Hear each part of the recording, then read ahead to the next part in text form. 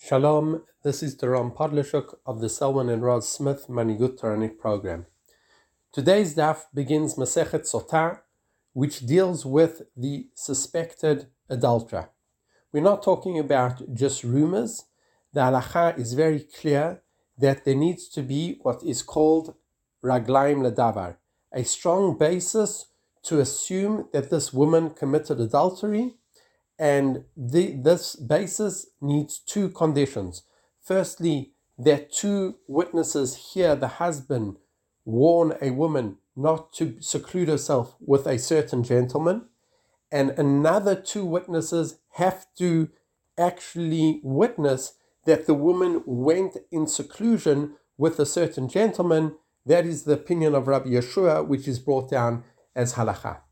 After we have these two conditions and raglaim ledavar, the truth is that the woman in such a situation, her reputation has been compromised because there is sound grounding to assume she's committed adultery. If the husband would divorce her, she would lose her ketubah. If her husband is a kohen, she cannot eat truma.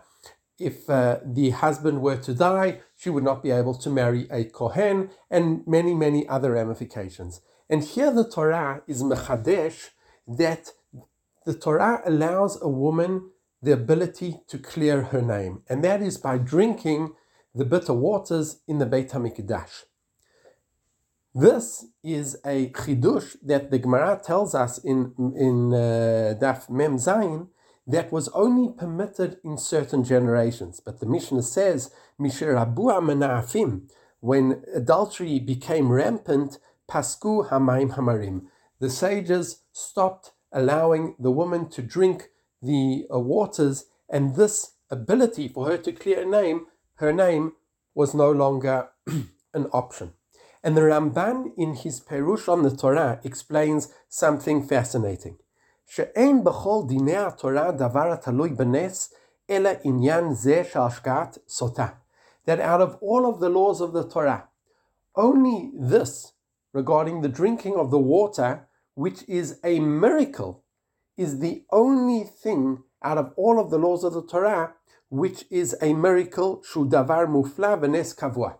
It is something wondrous, it is beyond nature, it is a miraculous nature which is embedded in the laws of the Torah.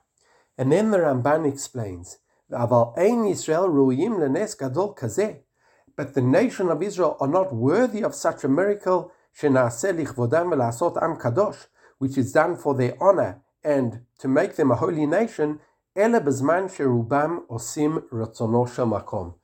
is only when the majority of the nation are following the ways of Hashem.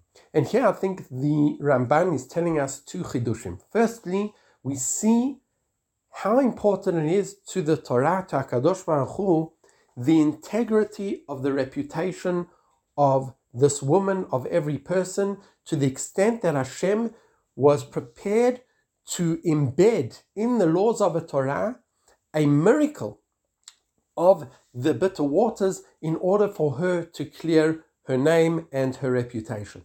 On the other hand, we see that the integrity of the individual can only be